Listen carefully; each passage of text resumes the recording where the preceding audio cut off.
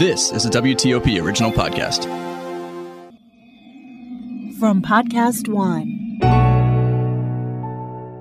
Previously on Colors. Marcus Jones is a black police chief in Montgomery County, Maryland. But this story transcends race. We had an incident in Silver Spring where we had an individual who was actually assaulted, and we have video that we actually see 11 people that are observing the assault in progress, and they do not call the police. There were plenty of videos posted on social media. These were young people, but Jones says they're not alone. Adults need to really think about this as well, because we're seeing it amongst the adult population doing the same thing. Why do people do it? You know, I think it's the sensationalism of it all. I mean, it's almost as if to get some notoriety. He's now campaigning to change that mindset.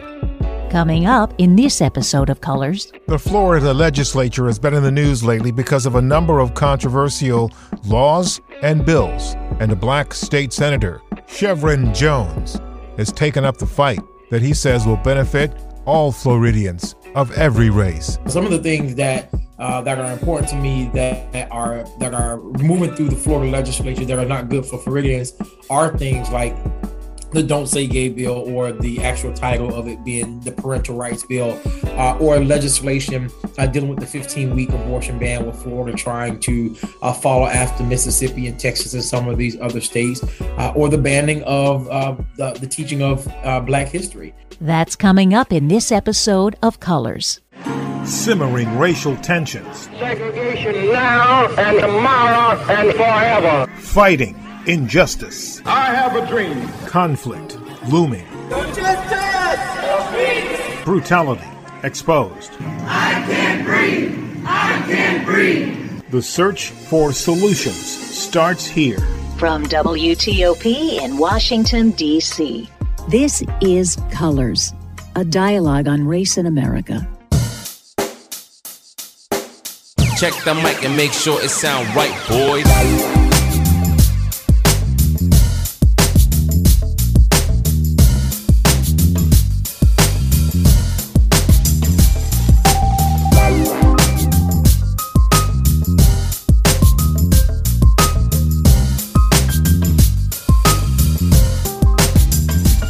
My name is Shonda Buchanan. I identify as African American and American Indian, and I am from Kalamazoo, Michigan. My name is Juan Pablo Sanchez. I was born in Medellin, Colombia, and therefore I identify as Hispanic and or Latino. My name is Mindy Peterson. I'm a white woman from the Midwest. I live in a Minneapolis suburb. My name is JJ Green. I'm black, and this is Colors. I say this very often on this show. We're not a political show, but when it comes up, we deal with it. So this happened this week. Florida's Republican-dominated legislature passed a bill that would censure discussions of sexual orientation and gender identity in schools. The state's governor plans to sign the legislation dubbed the Don't Say Gay bill by student protesters and other advocates.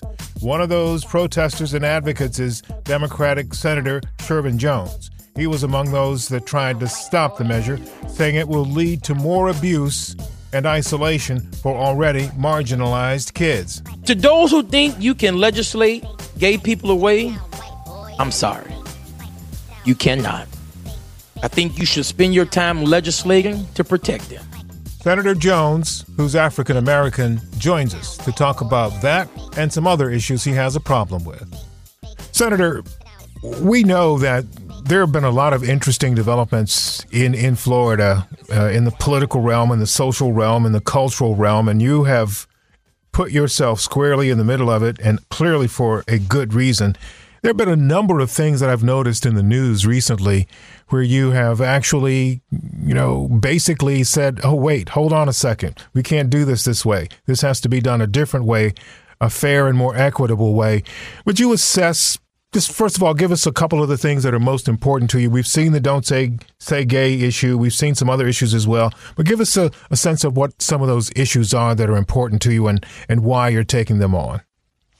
Yeah, well, I appreciate that. And I appreciate you for even having this conversation to kind of highlight some of the inconsistencies that's happening currently right now in Florida. Some of the things that are important to me that are moving through the Florida legislature that are not good for Floridians are things like the Don't Say Gay bill, or the actual title of it being the Parental Rights Bill, or legislation dealing with the 15-week abortion ban, with Florida trying to follow after Mississippi and Texas and some of these other states, or the banning of the teaching of Black history that's happening also within the legislature. And all of these issues, two of them are culture wars that the Republicans are dealing with. And one of them, the 15-week abortion ban, is something that the state of Florida has been inching away at for so many years. And here we go in years since I've been here, year number 11, and doing the same thing. Things that is not bettering the life of anyone. All it is creating greater division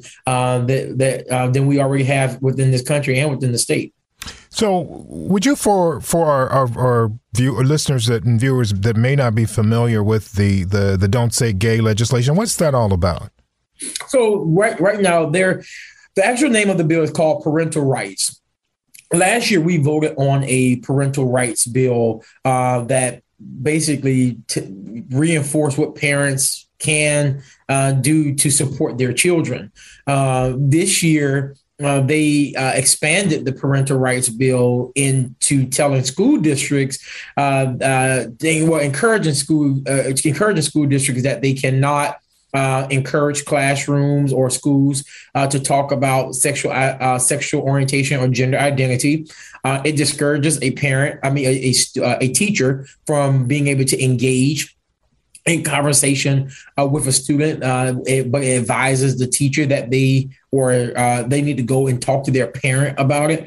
It also creates a cause of action that if a child comes back to their parent and say that they feel they were offended in school, or they were felt uncomfortable based off of a conversation about sexual orientation or gender identity, it gives the parent the opportunity to sue the school district. And so there are like 5 provisions in there that are unnecessary, but those are the 2 main ones that stands out that are just not needed. And I'll end with this, that we don't need a parental rights bill, especially when the parents are already protected under the U.S. and the Florida Constitution.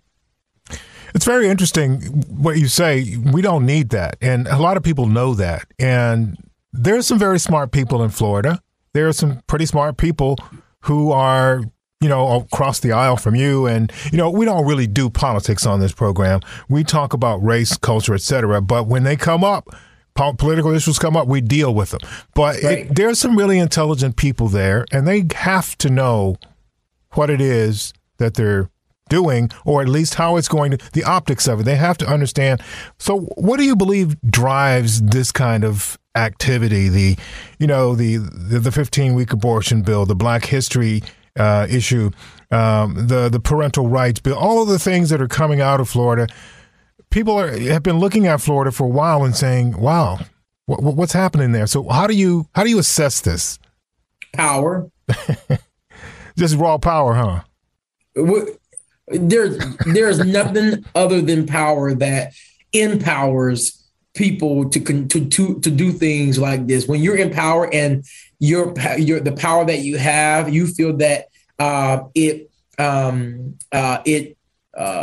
encourages a response from a base, and you see that base is responding the way that you want, you continue digging at it. And that's what you're seeing. Yeah. If you look, and I'm sure you know for a fact, that if you look through history, culture wars will bring out a base of people based off of what you want the response to be. We learned that's what we're doing. We learned a lot about that the last 5 years. And, absolutely.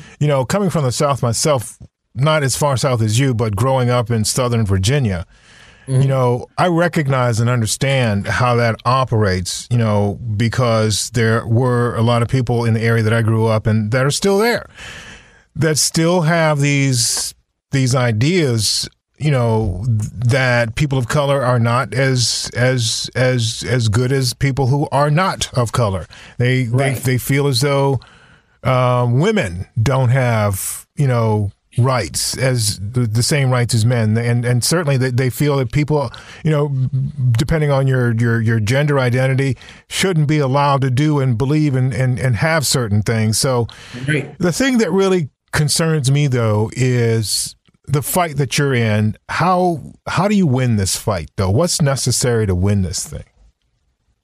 Well, we're obviously not going to win the fight by numbers. That's in the legislature, right? Because we don't have the numbers to win it here. So you have to win. We have to win those numbers on the ground, but we have to be patient with it. Also, I think people have to for people within my party who want to get these wins, have to be willing to eat the elephant one piece at a time.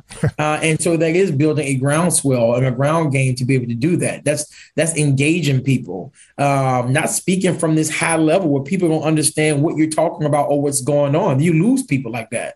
People respect individuals who bring those kitchen table issues to let them know this is how you are affected by it. Mm-hmm. Don't give them a bill number. And I mean, don't dummy it down for them, but don't speak so high level where they can't understand.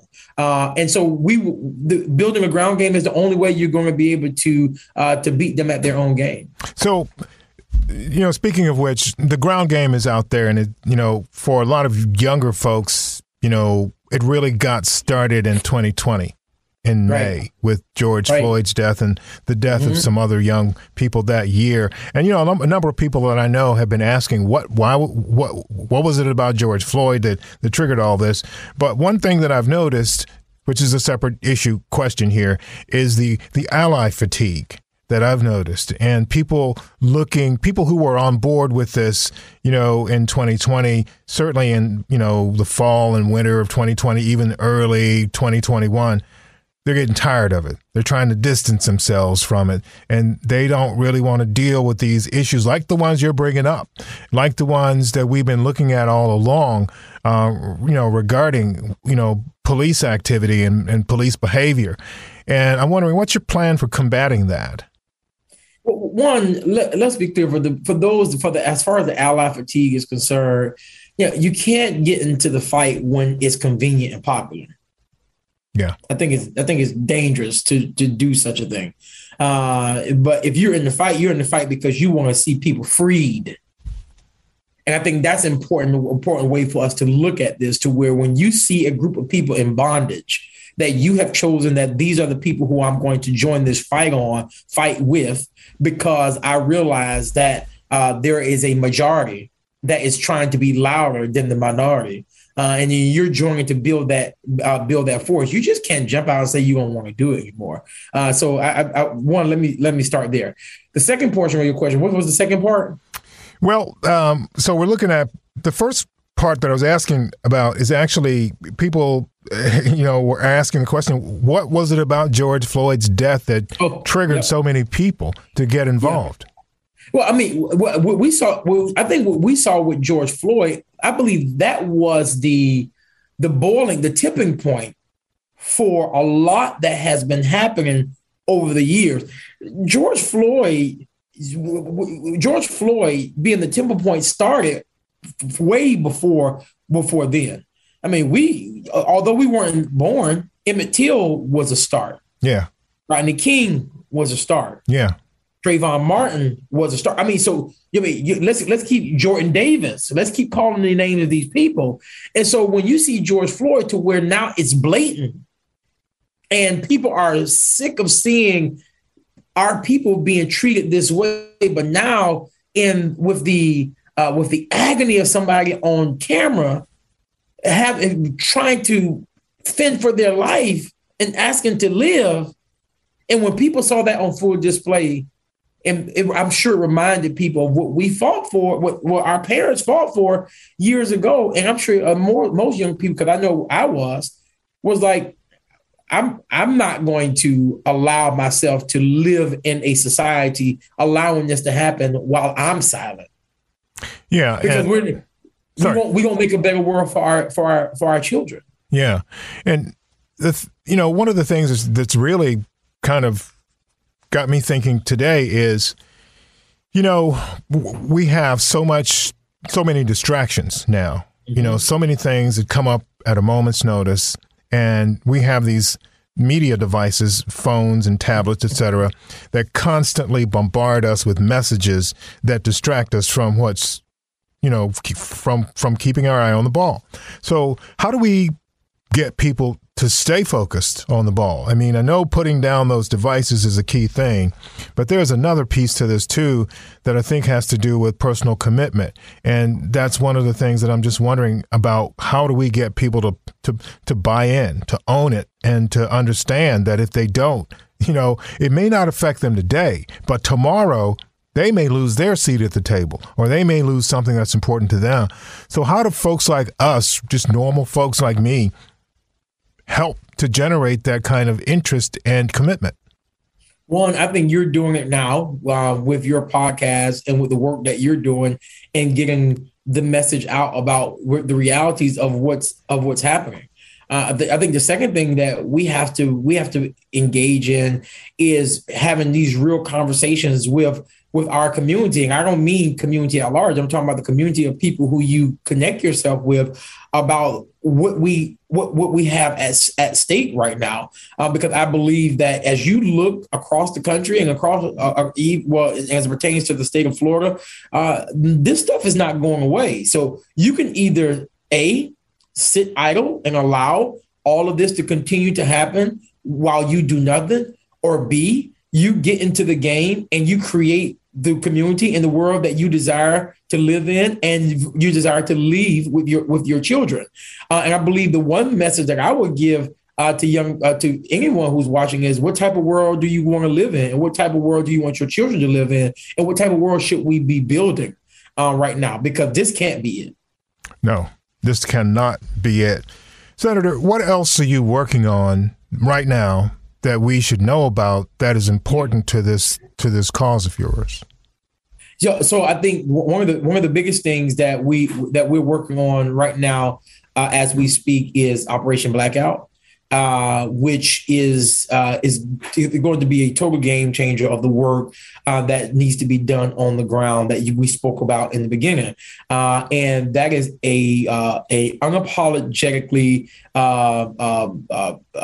web portal that's getting people in black and brown people in rural communities registered to vote by mail. Senate Bill 90 passed last year. And when that bill passed last year, it restricted a lot of access that individuals, especially in marginalized communities, have to go out to vote. And so we wanted to figure out what was the best way that we could engage people, empower people into this process that we know as voting and not having them go to voting booths. So we developed Operation Blackout. Here's what I would tell you.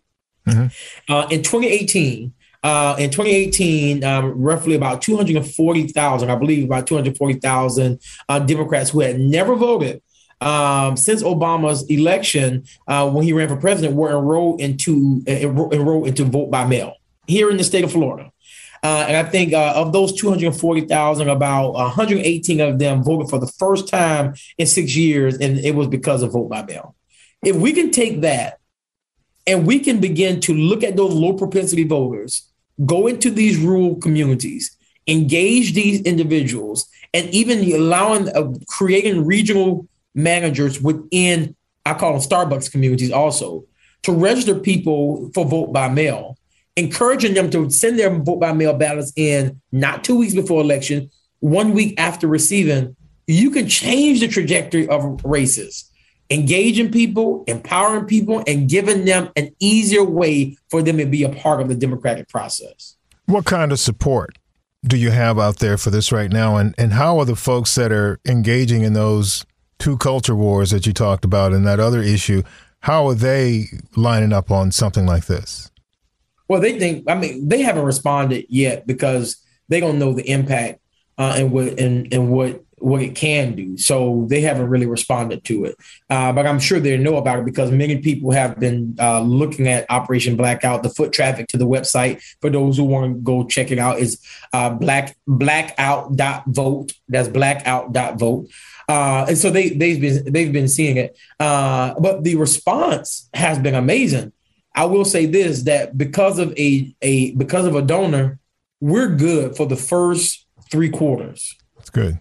Because they believe in what we're doing that much. They believe that we can get that 40,000 voter number of registered to vote by mail, which is an easy number to sell to people. And all we need now, we just have to continue to get the message out that Florida needs this. We don't need the Democratic Party. We don't need anybody to give up on Florida right now, donors and all. We need all hands on deck to put resources behind programs like Operation Blackout, like programs like People Power, like programs like Equal Ground and others that's doing this work, to be able to go into communities to message. And JJ, I tell you this, we have to be extremely careful, and because we're being very careful as civic groups action when we do this, and that is with messaging. I live in Miami. Mm-hmm. There is no way that I can tell what the message should be for someone who lives in Tallahassee or in Jacksonville or in Orlando. The messaging is different. You can't parachute messages in. Yeah. You have to allow leaders within those communities to bring those people along. And that's what we're doing. That's interesting that you mentioned that, because I was just about to ask you what your thoughts were about something that happened down in Manatee County. I think it was about a year or so ago, where the Board of Supervisors, or the board there, issued a proclamation declaring racism a health epidemic. And just wondering, I'm sure you heard about it.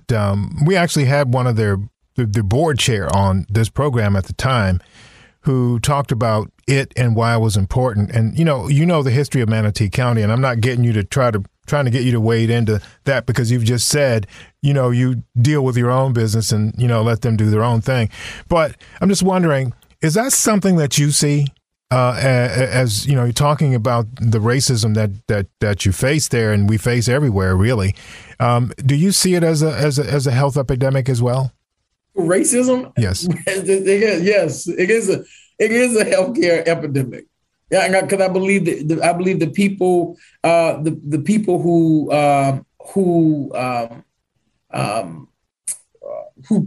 take part in it, their policies hurt people. Yes. Whether it's through education, whether it's through healthcare, yes, it is.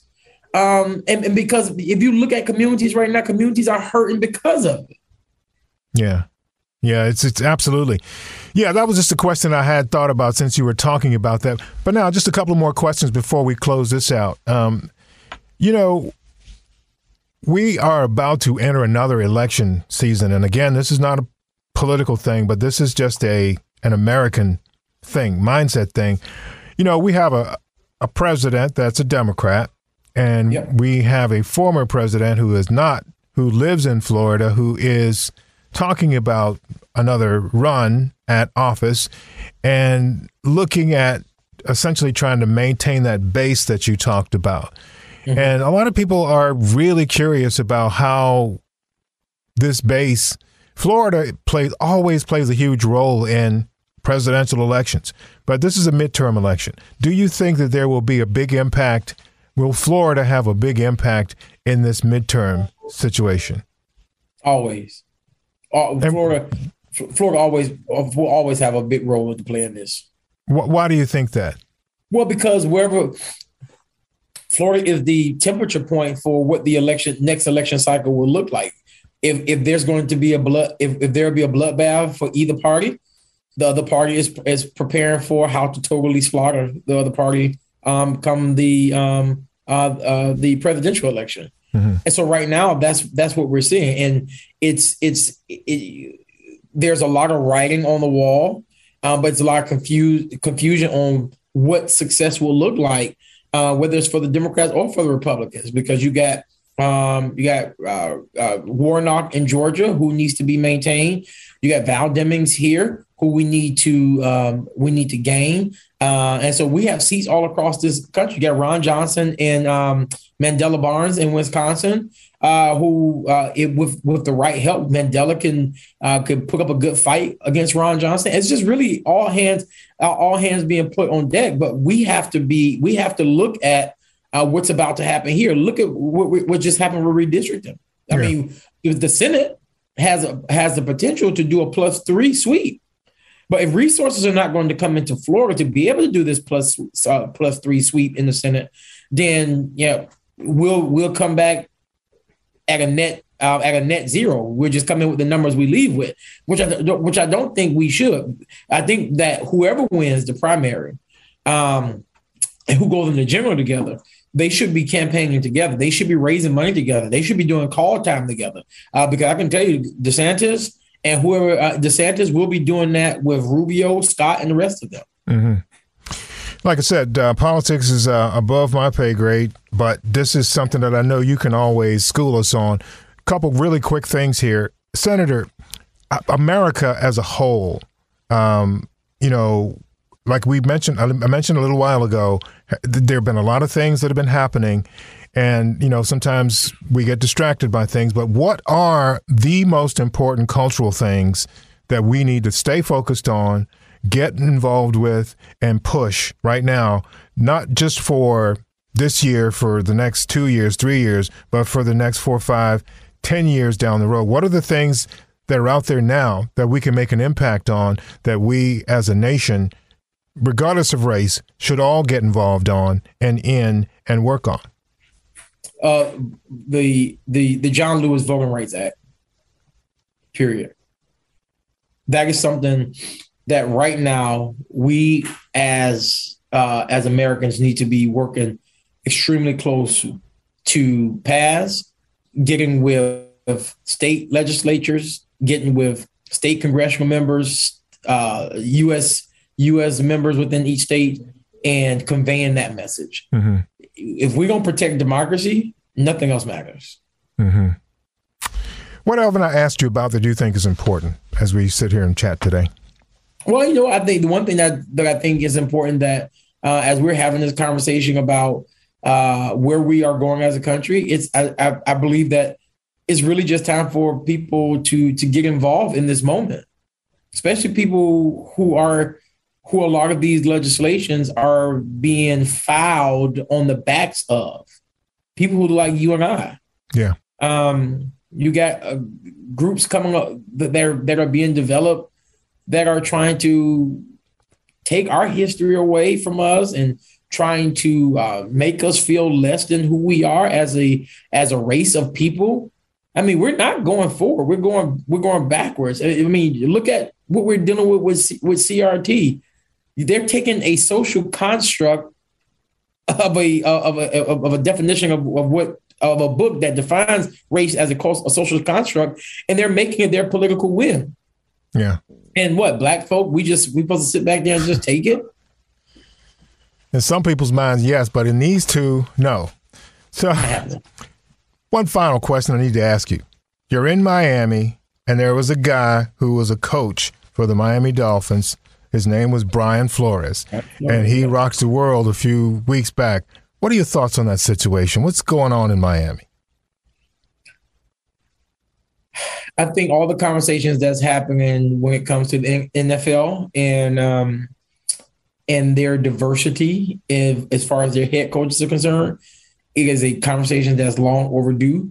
I think it started way before. It should have started way before Brian Flores and the Miami Dolphins. I also think that Coach Flores has an argument that's worth being taken up because everyone needs to be placed on notice that this is 2022 and not 1922. Gotcha. So I think they're doing the right thing. I think the NFL, if I was them, I would use this as a teachable moment to learn and turn from their ways. Well, Senator Jones, it's a pleasure to talk to you. There are many things that we could talk to you about, and you could clearly school us on all of them. We don't have enough time for that today, but hopefully we can re-engage again in the not-too-distant future. But thank you so much for your time, and we're here when you need us. I'm looking forward to JJ. Thank you. Stay tuned for some thoughts about race in America and details about our next guest. You're listening to Colors. My name is Katie Musselman. I am a Korean adoptee who was raised and currently live in Harleysville, Pennsylvania, a suburb of Philadelphia. I grew up in a white family in a very white community. I have 2 sisters, but I was the only one who was adopted. While I didn't have many issues with this growing up, recently I allowed myself to recognize that both of my sisters married racist men. This is sad and disorienting, and has led me to really question what my sisters thought of me and the true nature of our relationships. It bewilders me as to how 2 women raised with a sister of a different ethnicity could marry spouses who harbor hate for other races, and it dredges up all sorts of doubts for me about family relationships. Additionally, my husband and I have 3 children, 2 biological and 1 adopted son who is Black. This just heightens the feelings and tension. Of course, we do not want to expose them to racism, especially from their family. This family dynamic has pushed my husband and I to discuss our priorities and values in a way that hits closer to home than I ever could have imagined. This is Colors, a dialogue on race in America. If you have any questions or comments about Colors, send us an email. You can reach us at colors@thecolorspodcast.com. That's colors@thecolorspodcast.com.